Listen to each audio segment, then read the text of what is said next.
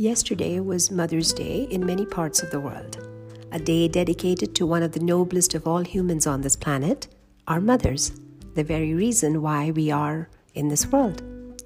Of course, I have every reason to believe that there isn't just one day that should be dedicated to mothers or motherhood. Over the years, I've also come to believe that motherhood has very little to do with the uterus and almost everything to do with the heart. Yes, I say that again. Being a mother isn't all biological. It is a much deeper title with far, far-reaching consequences. But more on that in just a bit. First, let me welcome you back to my podcast, Mind-Blowingly Mundane.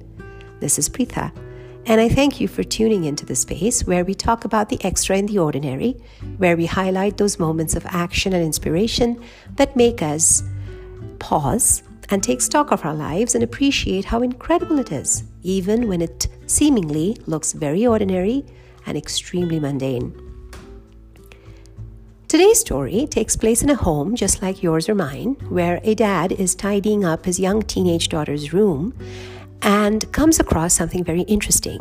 She's out on a school trip and so isn't home when he finds a broad plastic vase filled with little flowers. These flowers aren't plastic, but they have been carefully placed here by this young lady. The father, who happens to be a dear friend, finds this beautiful and unique arrangement in her room and takes a picture. Knowing my obsession with photographs, he sends it to me, and my first and lingering thought since is preserving the real in the unreal. I didn't think much about it for the next few days, but the thought, like I said, kept lingering. Mother's Day was just around the corner, and the whole thing came together much like the perfect storm in a teacup, or in this case, a vase. Going back to what I said earlier about motherhood being more about the heart than the uterus, I have to reiterate and emphasize that Mother's Day isn't an easy day for many, many individuals. They are hardest on those who have lost their mothers, and just as difficult on those who try as hard as they want, aren't able to be one. But those are just the most obvious categories, if you will. There are innumerable men and women who raise children who may or may not be their own. These children may or may not be the easiest to raise. These children may or may not be in the most impressionable years of their life, which makes it all that much more difficult. Those who take on this role of a mother, gender notwithstanding, do so sometimes out of choice, sometimes out of compulsion, sometimes as a result of pure logistics. What's fascinating, though, is each time such an instance occurs, I feel it reiterates the essence of the flower arrangement that I talked about earlier, preserving the real in the unreal. The struggles an individual might face when taking on the motherhood role, if you will, in any manner that is not within the typical conventional norms is immense. Be it a single mom or a single dad, be it a grandparent or a same-gender couple, be it a parent by adoption or surrogacy, the dynamics of each is wildly different, and such individuals have to face a lot in a world that may seem alien or unreal just to preserve the truth, integrity, and reality for their child or children.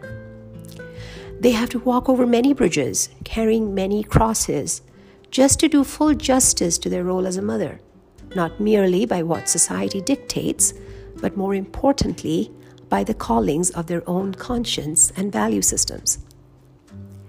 The real they preserve is the normalcy they try to provide their children by way of innocence in young minds and reality checks in the older ones.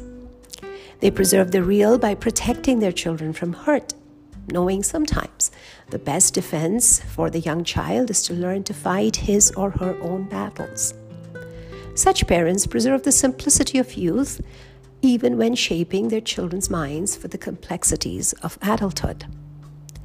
Much like those beautiful flowers that stayed fresh inside that vase, the tenacity of motherhood is in the preservation and protection that spans from the innocence of childhood to the excitement and beauty of youth, and finally into the integrity of adulthood. So, yes, ladies and gentlemen, each time we honor our mothers, let us take a moment to honor the mother hearts out there. Mother hearts don't have a specific form or gender. They don't come with labels, qualifiers, or disclaimers.